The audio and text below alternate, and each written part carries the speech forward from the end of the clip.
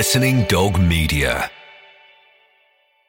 With threats to our nation waiting around every corner, adaptability is more important than ever. When conditions change without notice, quick strategic thinking is crucial. And with obstacles consistently impending, determination is essential in overcoming them. It's this willingness, decisiveness, and resilience that sets Marines apart. With our fighting spirit, we don't just fight battles, we win them. Marines are the constant our nation counts on to fight the unknown. And through adaptable problem solving, we do just that. Learn more at marines.com. The Offside Rule. We get it. Brought to you by a Wolves fan, a Manchester United fan, and a Liverpool fan. Hello, you're listening to the Offside Rule podcast. We get it. That's right, with myself, Hayley McQueen, Lindsay Hooper and Kate Borsay. Brought to you by Continental Tires, getting you to the game safely. Hi there, girls. Hello. We know that you're in a bit of a state this morning, Hayley. Why is that? Yeah, I was out last night. I'll tell you where I was in a minute. I've not long been in fact. Well, I thought I'd adopt the role of providing cups of tea and some birthday cake from the weekend, just to get you all feeling better, because you're not feeling great either. You've been like on the cycling trail this weekend. I have. I stood outside for long periods of time in the cold yesterday. I loved the gig, but you know when you get so cold that you're still cold when you go to bed? Yeah. You know, just cold through to the bone. It's awful. But anyway, who was left feeling cold at the PFA Player of the Year Awards? That's one of our topics today. We'll get to that in a little minute. But my goodness, how exciting the title race is. OK, at the moment, it's not as close as it was. We know Leicester are, of course, leading with 76 points. Tottenham behind them on 68. But with an emphatic win, of course, at the weekend. Tottenham yet to play as we record this. But what did happen was that they already announced a little bit of news in the matchday programme that was leaked before the PFA Awards. And we'll get to that in just a bit as well. The top of the Championship, level points for Burnley, Middlesbrough and Brighton in the top three. And as for La Liga, my goodness, 82 points for both Barcelona and Atletico Madrid. Real Madrid are just a point behind on 81, a whopping 20 points behind them. Villarreal, they're absolutely out of it when you look at top four. Not that it matters in La Liga, but it's really important when it comes to the Premier League. So we're going to be chatting about the race, I think, for that fourth position. We're also going to be chatting about chairman or people high up at football clubs that have said some rather silly things, profound things, or just kind of random rambling mumblings, because that's what happened this week with the random ramblings of Randy. That's right, Lerner. After it all went Pete Tong, basically, yeah. At Aston Villa, everybody's gone. The manager's gone, Bernstein's gone, they've all gone. But let's chat about how interesting it was at the PFA Player of the Year Awards, where I was last night, sounding a little bit husky today. Leicester City's Riyad Mahrez won the main award, the Player of the Year award, voted by his fellow professionals, scoring 17 goals and 11 assists in 34 league games so far. They're on the cusp of the title, and what a season they've all had. They all flew in via helicopter. There were 3 empty tables in the middle of the room, and it was like, when are they here? When are they coming? We'd had our starters.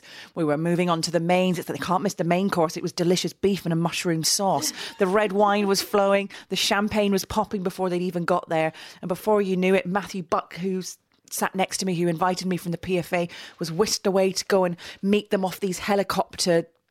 Okay, he didn't meet them off the helicopters. They were brought down onto Battersea Bridge straight from that game. Another 4-0 as well. And whisked to the hotel in fancy cars. Got smartened up and yeah, they were paraded and it was fun. And Diddly Ding Dilly Dong was at the front of the queue as well, as Ranieri sat down just sipping on the red wine all night and having a bit of a dance at the end of it all. Well, to give you the contrast of men's versus women's football, I actually covered Manchester City playing at Birmingham Ladies yesterday. So I was travelling down the motorway, heavy traffic, and interviewed Jill Scott just before she went. And she was like, oh, I'm going to the PFA Awards. You going? I was like, no, but Hayley is. And they were all off on their way. So the team coach leaves to go back to Manchester City Women with Izzy Christiansen, Tony Duggan, I believe it's probably Lucy Bronze, Jill Scott, Steph Horton, all going down to London. All sharing a car, I think, and I saw them at the service station. So as Leicester were coming in by their helicopter, I can tell you that the England ladies from Manchester City Women were driving down in traffic and at the same service stop as myself. Well, it's a good job they got there because, of course, Izzy Christiansen won the female award. So great for her. Dele Alli won the Young Player of the Year award as well. And Beth Mead, who we predict. I think we predicted them all, didn't we, in last week's podcast? Yeah. So Beth Mead of Sunderland, Izzy Christiansen of Manchester City. Then you have Tottenham and Leicester up there as well. And of all of those, I have to say the one that I was least sure about because of Chelsea winning the double last year, I was least sure about Izzy Christiansen, but great to see her pick up that award. And whilst we're on the theme of women's football, we have got Sue Smith back for a special one-off WSL roundup. There's been a round of matches and she's going to fill us in on everything women's football. Hello, Sue. Hello, everyone. Here's my weekly WSL roundup. I'll start with Sunderland against Liverpool. Carlton Fairweather has praised his team's spirit as they come from behind to earn a point against Liverpool. They went 2-0 up, but Sunderland showed so much character to battle back through 2 goals from Brooke Chaplin. She's now scored 5 in 5 this season, which is a great start for any player. Man City played Birmingham, and City were looking to bounce back from their semi-final defeat in the FA Cup last weekend to Chelsea. City responded really well and won the game comfortably 2-0. Birmingham did start the game quite well, but the passing and the quality of Manchester City just shone through. I can't see many teams this year taking points off them. Reading and Notts County played out a 2-2 draw, and this seemed like a really good open game to watch. Helen Ward scoring first for Reading before Jess Clark equalising. Then Kirsty McGee scored straight after for Reading to make it 2-1 before again, who else? Jess Clark equalised for Notts County. So the game there finished 2-2. In WSL 2, Durham are sitting top of the table with 3 wins in 3. This year, they look like a really well-organised team that can also score goals. And this season, I think themselves, Everton and Bristol will definitely be fighting out at the top of the league. It was also the PFA Awards on Sunday, which unfortunately I couldn't attend due to work commitments. But I just wanted to say a massive congratulations to Beth Mead, who won Young Player of the Year. She's had an excellent season. She's a prolific striker who can score all sorts of goals. A player I'm sure Mark Sampson must have in his mind for another call-up. Also, a big well done to PFA Player of the Year, Izzy Christiansen. She has had a real breakthrough season last year, and clearly her teammates and the opposition rate her very highly. She's a real box-to-box player with a good end product. She would have definitely been my vote. Both very well deserved, in my opinion. The female take on football. So as well as obviously past winners being British, really great to see Roy Hodgson there as well with Manish Bhasin, who hosted it excellently, it has to be said. And Chris Coleman was there as well, of course, building up to the game when England will be playing Wales. You thought they might have had a bit of a laugh up on stage and a bit of a joke about it, but it was already quite serious. Ooh. I was like, oh, okay. And they were chatting about mind games. Neither of them looked at each other. I thought because it was an awards, they'd kind of be a bit more relaxed, but yeah, it was funny. I can't imagine Roy doing mind games. Can you imagine, if it's like the weigh-in before a boxing match? Yeah. Chris Coleman, I can kind of, he's got quite determined eyes. Mm-hmm. He can sort of do serious well. Roy Hodgson, I just want to give him a cuddle the whole time. Yeah. I can't see him doing trash talk. No, definitely. He's too classy for that, isn't he? And obviously Martin O'Neill and Michael O'Neill as well. Yes, there was lots going on. There was Tiny Temper as well, who had he was actually brilliant. Yeah. He was really good. They had a gospel band on during dinner. It was a bit loud. I couldn't talk to the people next to me. And you think, who was next to you? Well, I was with Aisha Houghton, daughter of Chris Houghton, of course, who is doing brilliantly with Brighton this season. And of course, Brighton play Middlesbrough, my hometown team, on May the 7th. And it's like, well, we're good friends now, but wait till that day comes around. And of course, I want Middlesbrough to be promoted, but equally, it's her dad. Her dad is managing the side and she finds it so difficult. We were out for dinner on Tuesday evening when Brighton were playing and she didn't even check her phone. She switched her phone off for 4 hours because she just said, if they go ahead, she's panicking that are they going to keep hold of it? If they go behind, she just feels sick. So she just switches her phone off unless she's at the game.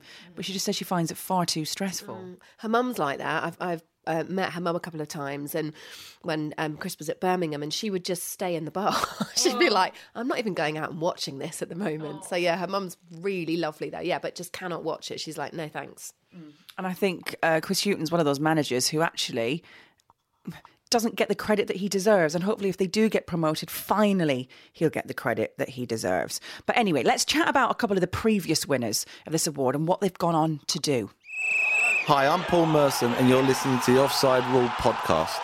Well, seeming as your remit for this was there have to be 5 years on, I won't talk about Eden Hazard because it's not 5 years on.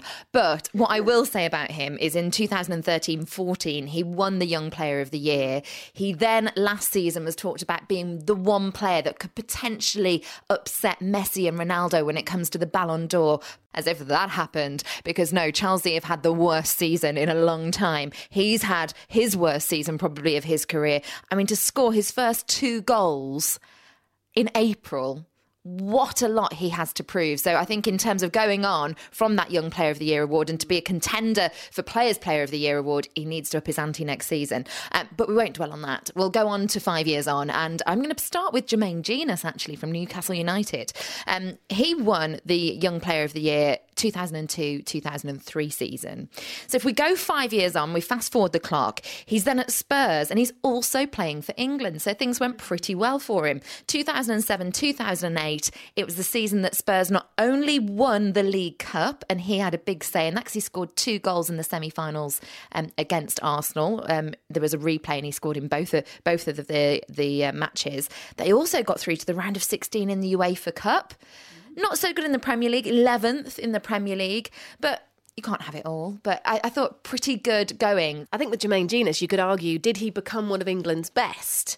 And I think, no, he didn't. He was a good player, but was he a great player? Was he a starlet? I think he was overhyped when he was at Newcastle, and he did put the work in at Spurs, but he certainly wasn't someone who would, for me, light up the pitch and produce magic and be one to watch. Another player a bit like that, who showed huge potential when he was nominated PFA Young Players Player of the Year, Ashley Young. He got the award when he was at Villa in 2008-2009. But again, I think he really lived up to the potential he showed as a youngster. If we fast forward 5 years on, because obviously we are looking at these players 5 years after winning, he'd been warned quite a bit for diving. Remember, Sir Alex warned him, and actually Sir Alex then left, and this was Moyes' first season in charge. We know that was a season that didn't go well. And when you look at who Young was competing against in that side, like Valencia, his stats don't match up. He was actually certain to leave at the end of that season. Louis van Gaal came in. No one fancied Young as Louis van Gaal's type of player. But he stayed on. He did really well pre-season and he's still at the club now. But for me, he's never been consistently good. Do I think he can be tricky on the ball? Yes, I do. But I don't ever think he's had enough in his locker to show what he can do with that talent on the ball. And I think that's the problem with Ashley Young. Bags and bags of potential, but whether it was who he was managed by or just whether it was that he didn't have enough in him to truly show what potential he could have had. So for me, yeah, he was a good player, but was he one of the best? No.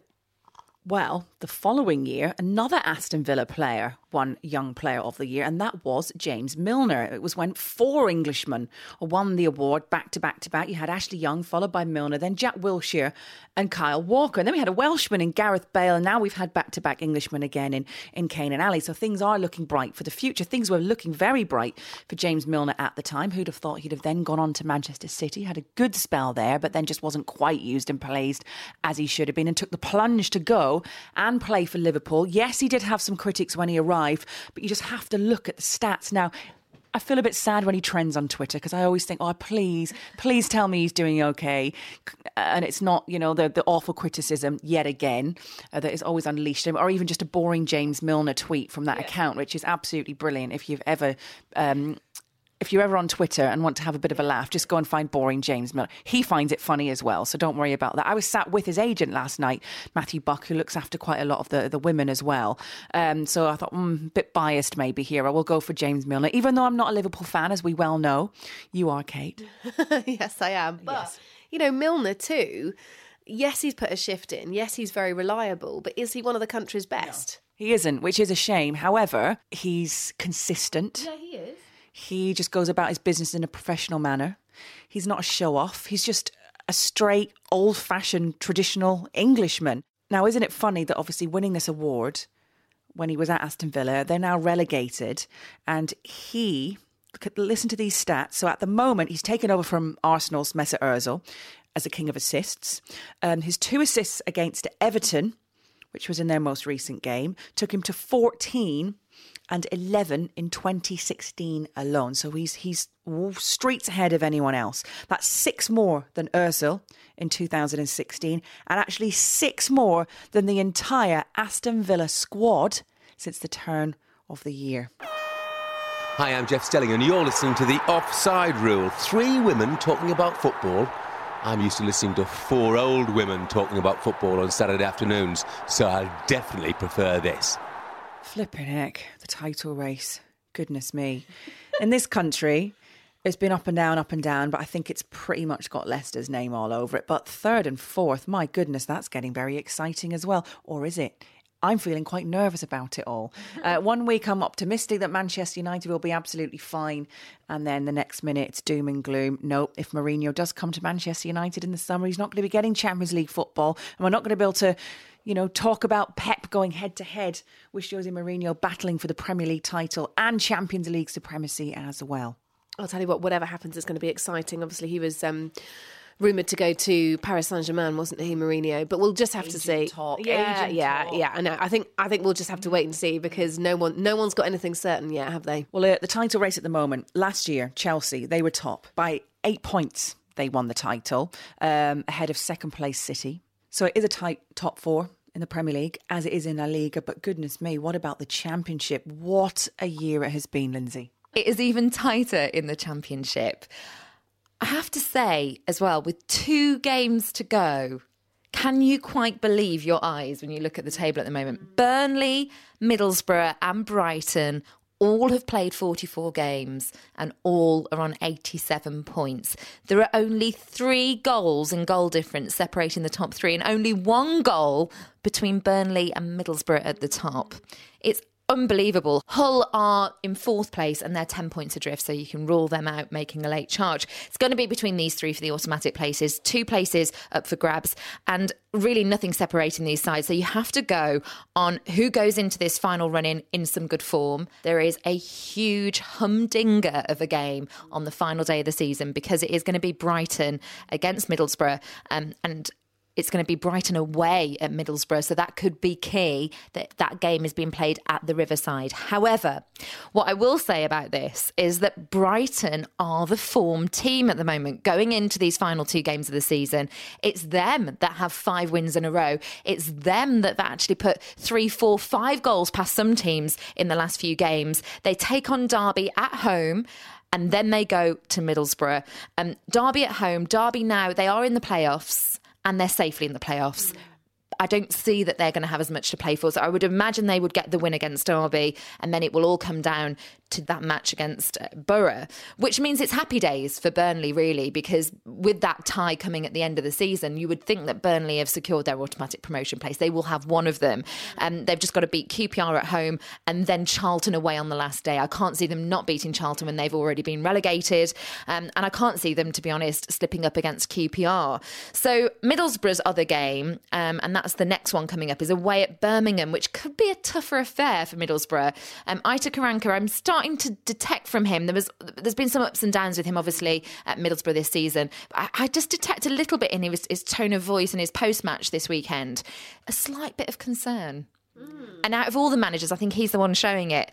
They've drawn their last 2 matches. And although you can keep putting this unbeaten tag around, it isn't like Brighton who've won the last 5 in a row. They've drawn their last 2 games against Birmingham as well. It was goalless in the last outing, and the last season it finished 1-1 in this fixture.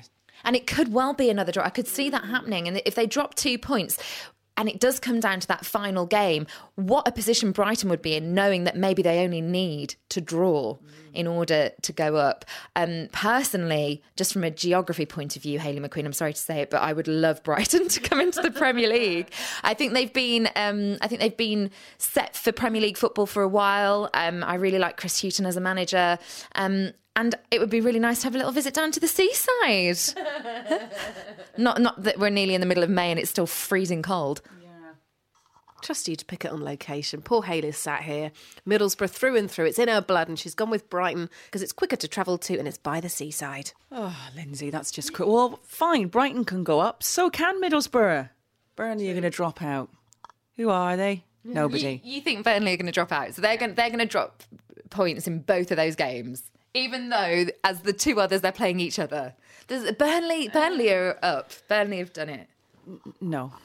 I'm not having it. Yeah, it probably will happen, but I just don't like to think about it. I don't like to think about Manchester United not qualifying for a Champions League place either. Behind Arsenal at the moment, Arsenal and City level on 64 points. I think Leicester, they're going to win the title. I don't care what anyone says. They had a little wobble. We were slightly nervous, weren't we? But they are just on an absolute roll. I'm going to look at La Liga, I think, when we're looking at tight title races. Not as tight as the Championship, Lindsay, but let me tell you where we are. So after 35 games played, Barca top with 82 points, level with Atletico, but Atletico have a much less superior goal difference, okay? They've been brilliant defensively, but they don't have anywhere near as many goals back in the net as Barca do. Real Madrid on 81 points.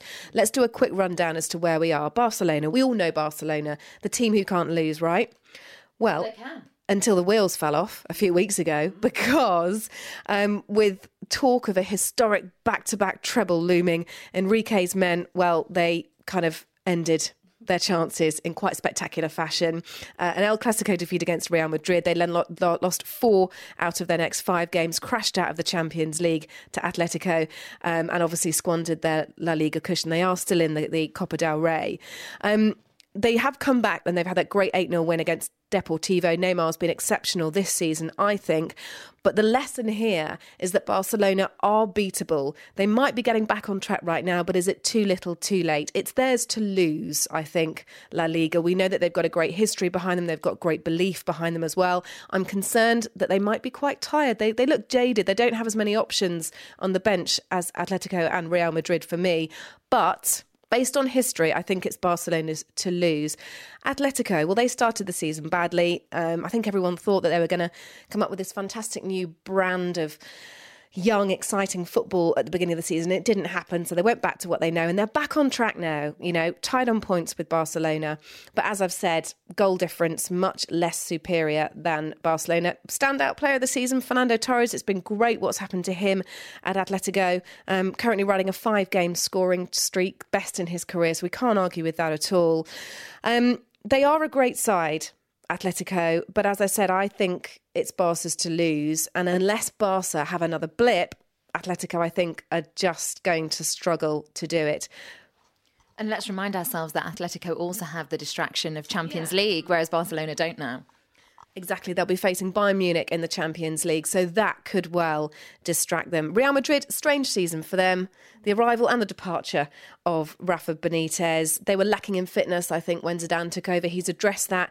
And I think in terms of being the form side, they are playing great football at the moment, but they've had a lot to make up for from the beginning of the season. In terms of closing fixtures, I think Barcelona have win it there for me as well. They've got Sporting Gijón, Betis, Espanyol and Granada as their final 4 fixtures. Real Madrid, they've possibly got the toughest run of the fixtures, in that they've got to play Real Sociedad in their final few games. Barcelona for me. I think Real Madrid could well pip Atletico just based on form, but it's just about who drops the points rather than who wins them. In terms of past years, well, this is quite similar to 2013-14. So 2 years ago, remember, it went down to the last day of the season. All 3 teams, same 3 teams in it. When we compare it to last season, Barcelona playing under Enrique, run out winners for them. Atletico, by contrast, by the way, last season 16 points off the top of the table. So going right down to the wire for La Liga, definitely those 3 teams ones to watch. Who's going to mess up? Is anyone going to mess up? Hi, I'm Matt Letizia, and you're listening to The Offside Rule, 3 girls talking about football. Randy Lerner's messed up, hasn't he? Aston Villa have messed up. And what about this? Move over all the great poets that have ever been in existence. This is Randy Lerner when he released a new statement, not just to say that it was all his fault and everything had gone wrong at the club, but he decided to write a little kind of poem, a nagging sense of inevitability, can't say why, doubt I'm alone. How many seasons after all can one hold on? Desperate existence, my feet and no one else's. Memories of acorns romantically nourish me. I'm sure it makes sense to him. It doesn't make sense to anyone else. So we're going to have a little look at maybe chairman, owners, people high up in football that have said things or done things that haven't really made sense. Lindsay. Well, I've gone abroad for a couple, and I'm going to start with Aldo Spinelli, who was at Livorno. Have you got that? And pretty much on a yearly basis, he threatened to leave. He said he hated his time in Tuscany. He had lots of rants about how much he hated his life there. He wanted to sell up and he wanted to go. But 14, 15 years on, he was still there. So Spinelli, he attempted to address a problem because he wanted to get more crowds through the gates. And he called it a commie town. What? A commie town. I think that's to say that it was common, isn't it? Yeah. I was thinking communist, but I think he means common. Yeah. And in a really bizarre sort of PR stunt, he said who would want to come to a 420-year-old lousy cesspit stadium? So, of course, enticing people to come in their swarms, I'm sure. He just didn't have a way with words. And neither did the next man that I've got, Maurizio Zamparini from Palermo. This man, again, I know that we're going abroad for this, but you have to go with this as an option because you cannot believe what came out of his mouth. Very impatient, ferocious, red-tempered sort of Italian. And he actually, at the last count, I think he'd gone through at some point about 23 or 4 coaches at one point at the club.